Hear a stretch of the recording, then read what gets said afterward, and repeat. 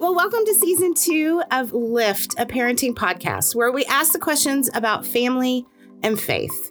Let's be honest, parenting takes a lot of heavy lifting, both physical, emotional, and spiritual ways.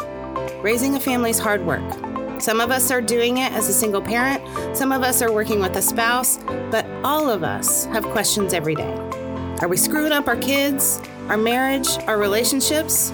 We hope this podcast will ask some questions that can guide each of us to find our rhythm in creating a space for God in our home. We're starting our podcast this week talking about technology. I have brought in our guest, Dr. Ryan Smith. Can you tell us a little bit about yourself and why you're here today? Absolutely.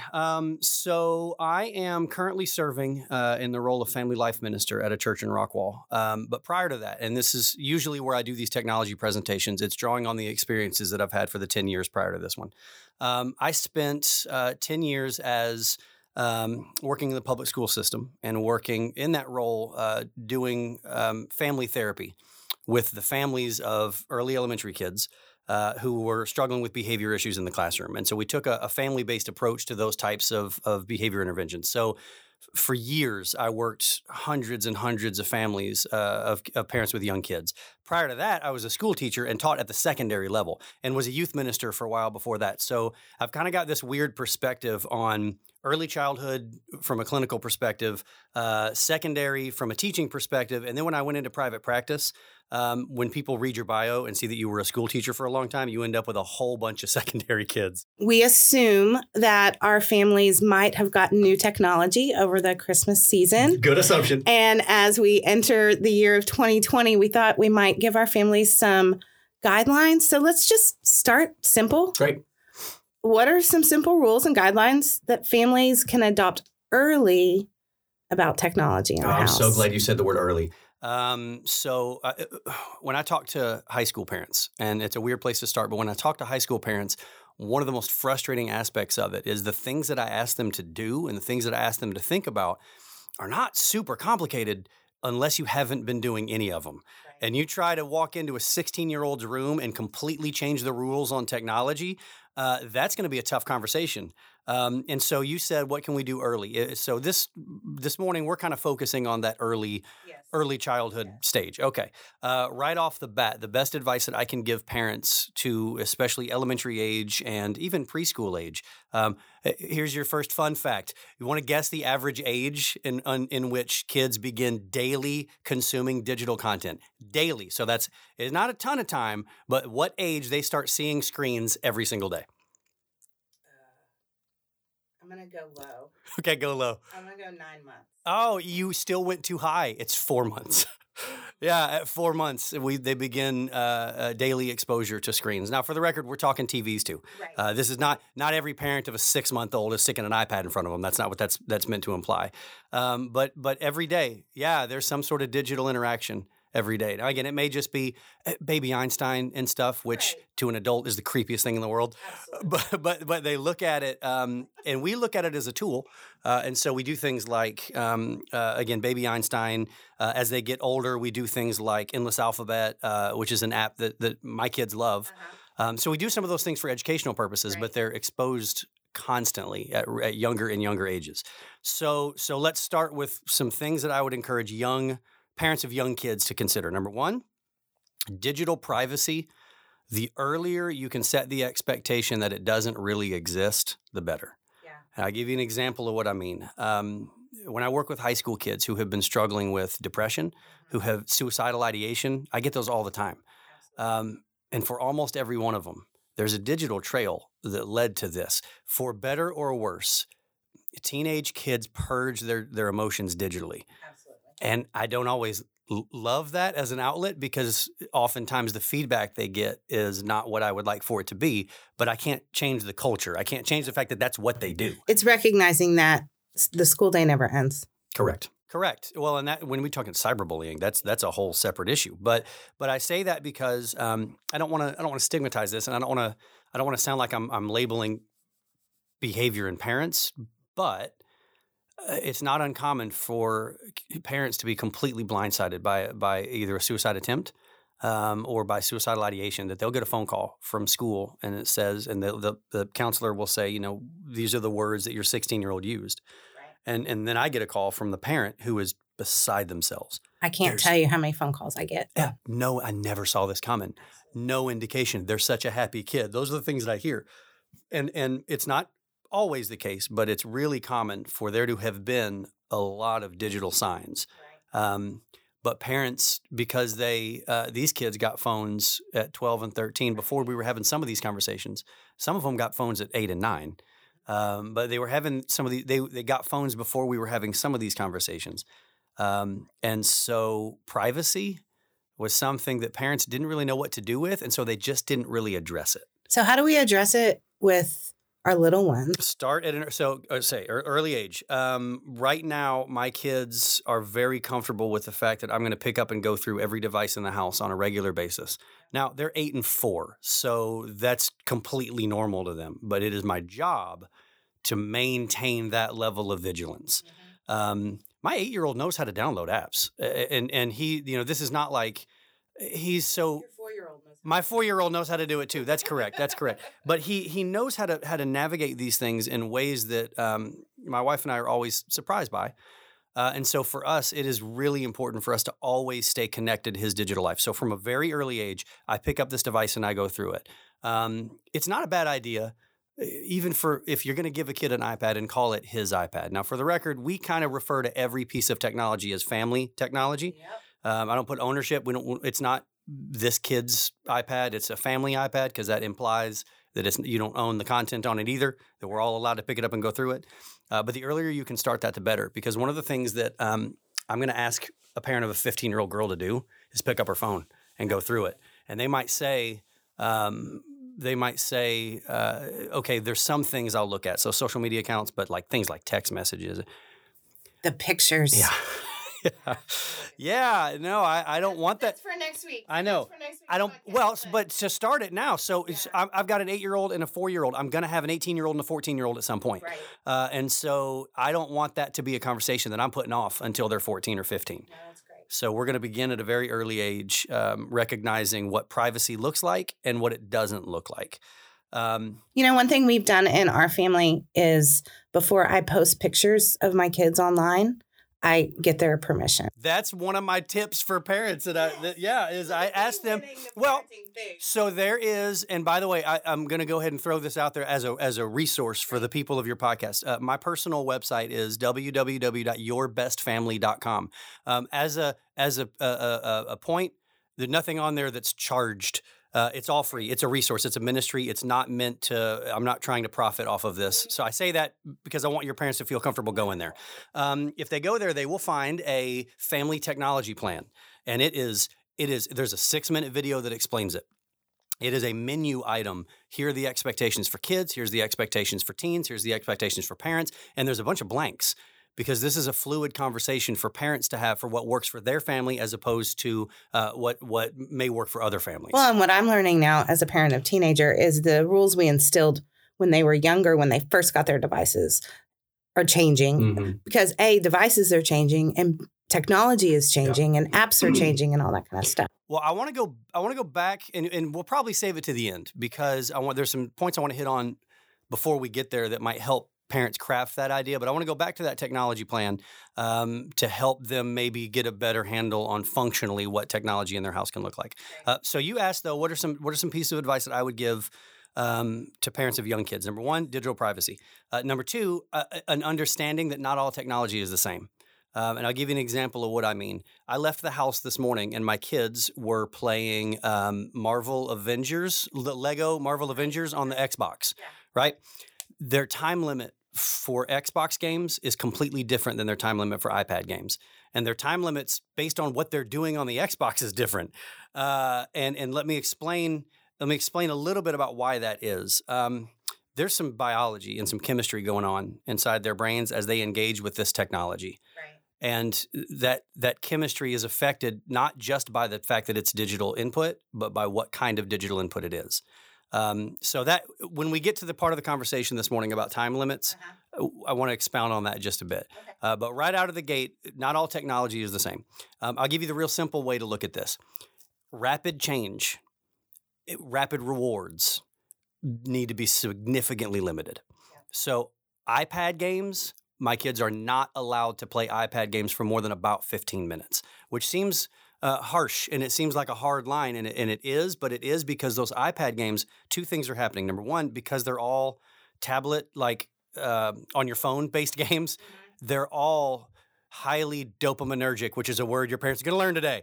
But they trigger a response, it's like an addiction response, because the purpose of every iPad app is the same. The purpose of every social media app is the same. The purpose is to keep you there. That's it.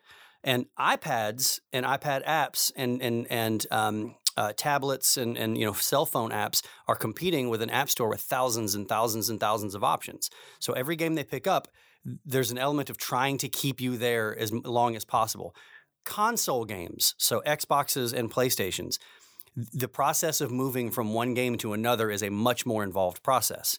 So as a result, the games are not designed to be quite as highly dopaminergic as an iPad game would be. So if they're playing an Xbox game, they're going to have more time. Now there's an even more extreme version of that. So I don't want to get too confusing, and we need to explain the dopamine part. Minecraft is a game that a lot of kids love. My kids have, and don't tell them this, but my kids have virtually no time limit on Minecraft because it's not a highly dopaminergic game. There's not a high reward system. Right. They're just building stuff. Right. It's digital Legos. Yes. And so again, don't tell them they don't have a time limit because I'll tell them you got 20 minutes left. They don't have the podcast app. That's it, right? Well, you know what? The last thing they want to hear is a podcast of their dad talking. Yeah. But so not all technology is the same. And the last thing that I would encourage parents to think about is young parents of young kids to think about is we have a balancing act that we have to pull off that our parents' generation didn't. So this is something that I want every parent of a young kid to hear. You are the first generation of parents who has had to tell your kids to go outside and play. You're the first generation of parents who has had to put Legos in front of your kid. Put toys, not just put toys, action figures. That was a given when I was a kid. And for most generations, creativity and boredom was built into our day. Yep. And what we see over and over and over again in the academic literature when we're looking at childhood development is that the greatest catalyst to creativity is boredom. And the greatest catalyst to expanding a kid's ability to engage with the world is having to engage with the world. At this point in time, I've got two boys who we live out in the middle of nowhere, ironically with no internet access at our house. How about that? We use hotspots and stuff, but so we could get it, but that helps to a large degree, helps us control our technology.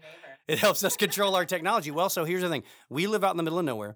We have goats and chickens and horses and dogs, and we've got all this. It's a little boy wonderland out there, but we have to get them off of their technology to go experience it. They've got go-karts. They can ride around outside, but if we don't tell them to go do it, they won't do it. That's so interesting. Well, so it doesn't. So I think a lot of parents think that they don't have enough options, and for us as parents, it's important. There needs to be a time in their day, not just in their week, every day. There needs to be a time where there's not a piece of technology in front of them. There's not an assignment in front of them where they are told, go and do. Yeah. When they ask what, you just say whatever. Yeah. I love, and they've kind of gotten used to it now, so they don't say it very often. But when my kids would come in and say, I'm bored, my response was always fantastic. Something amazing is about to happen. And they hated it when I said that, but they've kind of gotten the point. Yeah. And look, it's good for us as parents to know that. Man, open the playroom door, open the back door safely, obviously. Don't send them out on the road, but let them go outside and play. And when they come in and tell you they're bored, this generation of parents, and I love you. I'm in this generation of parents, so I understand it. But this generation of parents, we feel a pressure. And for the record, a lot of it is because of the social media feeds that we look at every day. We feel a pressure. I have to have every moment of my kid's day scheduled. And if they're not in 6 different sports leagues, and if they don't know French by the time they're 7, and if they're not, I understand that pressure. I truly do. But I'm so grateful so I'm a little older than you, I would assume. And that I didn't raise a baby on Instagram. Yeah. Because it's a totally different ball game, right? Like Absolutely. The pressures came when you went to play dates and you left thinking, oh, she had her organic food and, you know, my kid ate McDonald's and it's fine. You know, so it's a recognizing and naming that it's a different, you're parenting different than your parents. Absolutely. Like every generation has had their thing, but to name it and recognize it and celebrating boredom. Oh yeah, absolutely. I mean, that's what's missing. Well, and I'll tell you, you mentioned not raising a baby on Instagram. In the research that I personally did, and by the way, I would not expect that you would be older than me. We had kids really late, but for us, something that came out to me. My wife does not have, and this is, I'm bragging on her, sort of. She doesn't have social media. And the reason she doesn't have social media is because of a realization she had when our oldest was really, really little.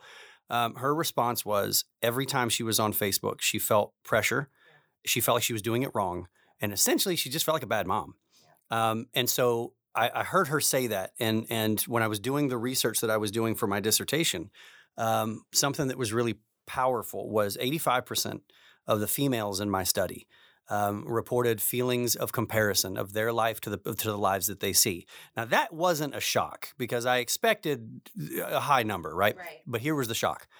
100% of them, so 85% said they compare their life to what they see online. 100% of the women who reported that followed that statement with some sort of a qualifier that said, but I know it's fake. I know it's not real. And then the next word out of their mouth was, but it still really hurts.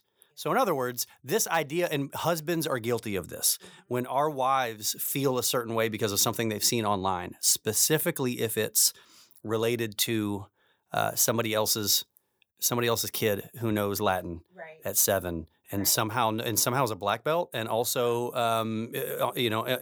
yes, and a first round draft pick of the Rangers. Somehow we see these things. We know academically, cognitively, I know that's not a full picture of this family's life. If they're doing these things, they're doing nothing else. They're not speaking to each other. They're like, there's a trade-off here, right? But every mother, every wife who reported comparing their life to what they see online said, I know it's fake, but I just can't help it.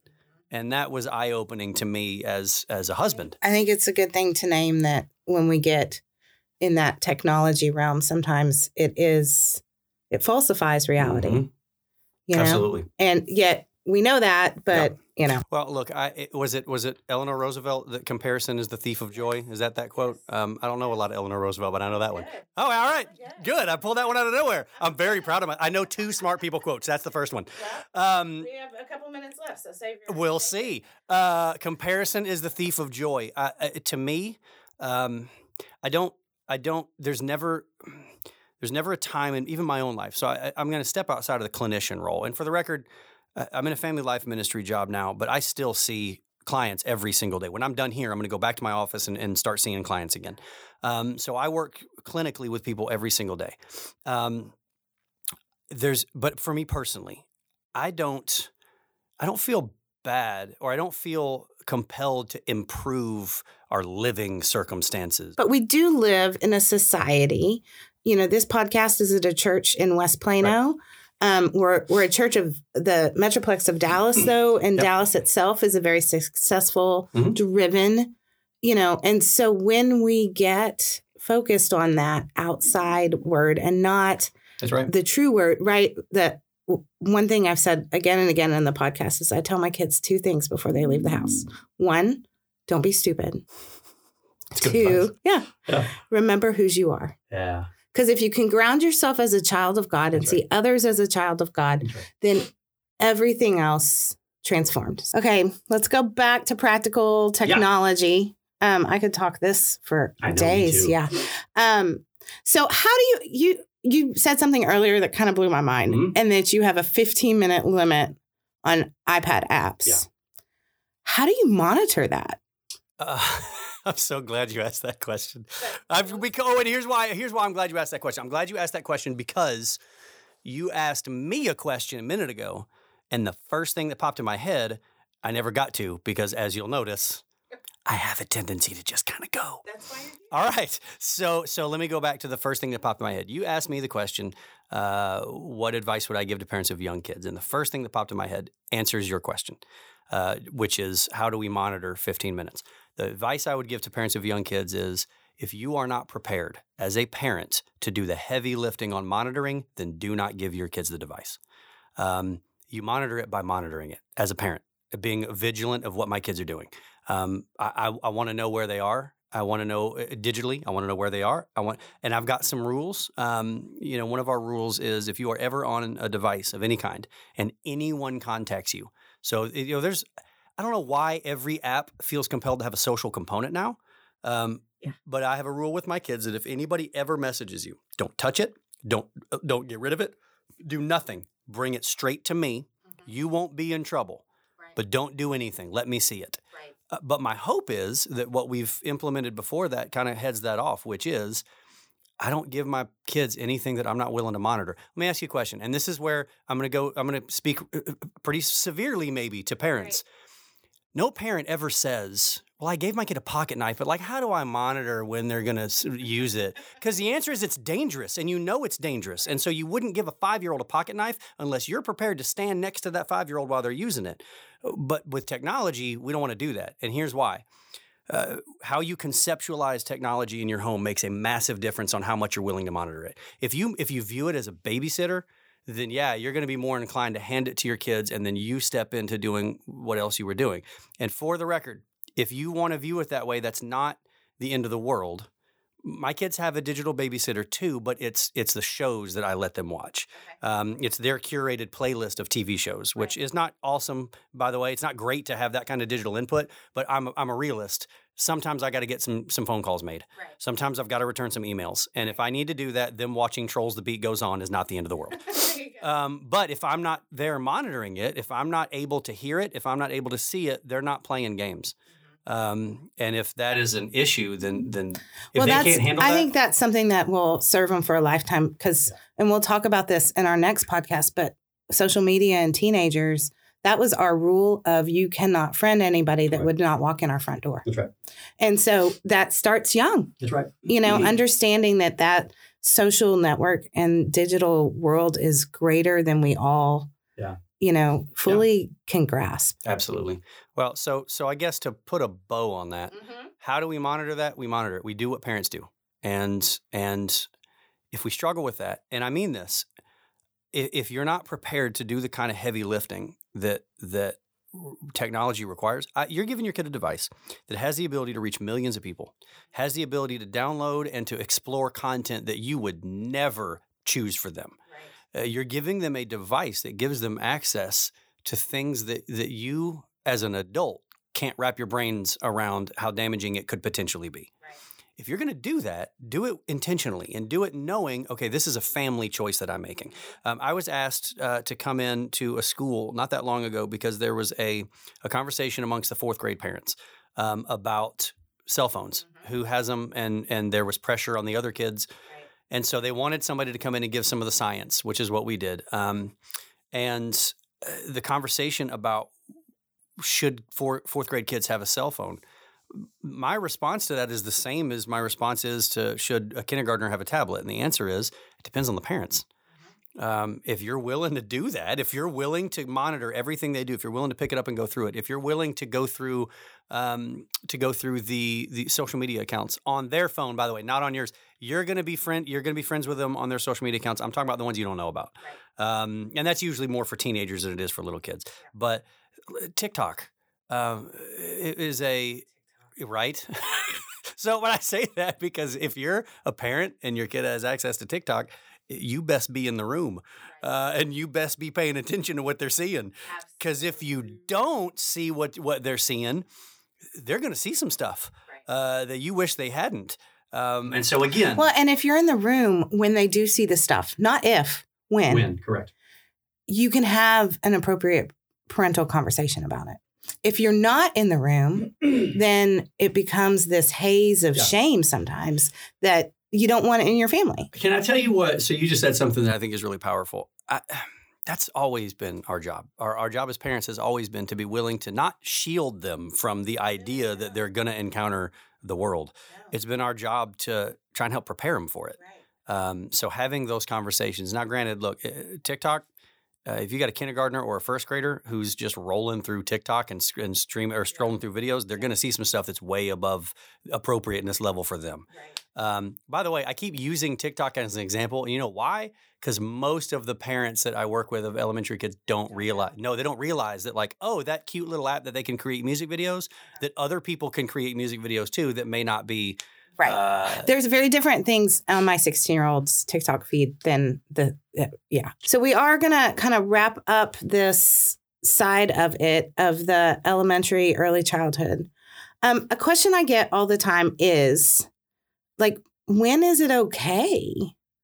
I guess you've kind of answered that. Age-wise? Yeah, to give your kid technology. I mean, the 4 months blew my mind. I should. It's alarming. Well, here's the thing. So I'm going to answer that. And for the record, there are 2 questions I get for every presentation I do, and they want to know the answer as clearly as I can give it. They want to know, number 1, what's the age, like what's the lowest age I can let my kids start viewing an iPad where it's not going to keep them out of college, right? So that's number 1. And then the second one is, what's the monitoring app that I can get that will tell me everything they're doing and then will parent them for me? I may have added that last part. But those are the 2 questions I get: monitoring software and time limits and age. So I guess those 3 things. The age in which you're most comfortable monitoring it is the answer to my question. Is answer that question. If you are, again, I have a 4-year-old who started a little earlier with iPads and with consoles. Started a little earlier than his brother, and the reason for that is because he had a brother. his brother was using these things. And for the record, parents hear me talk about all the dangers of this technology and then are shocked when I tell them, like, no, my kids do it all the time. They've got devices because they think, oh, I would love it too. If I had one of those families that like we make everything, it's all homemade and gluten free we have iPads that they handcrafted themselves. No, we don't do any of that.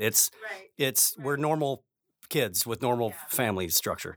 So I say that because what age is appropriate? Honestly, the longer you can wait, the better, because you're developing good socialization strategies and they're developing more cognitively. The more they do without a screen in front of them, the more they're going to develop. And when we get to the secondary part, I want to talk about the fact that it also creates the situation that allows them to be happier. So we'll talk about that chemically.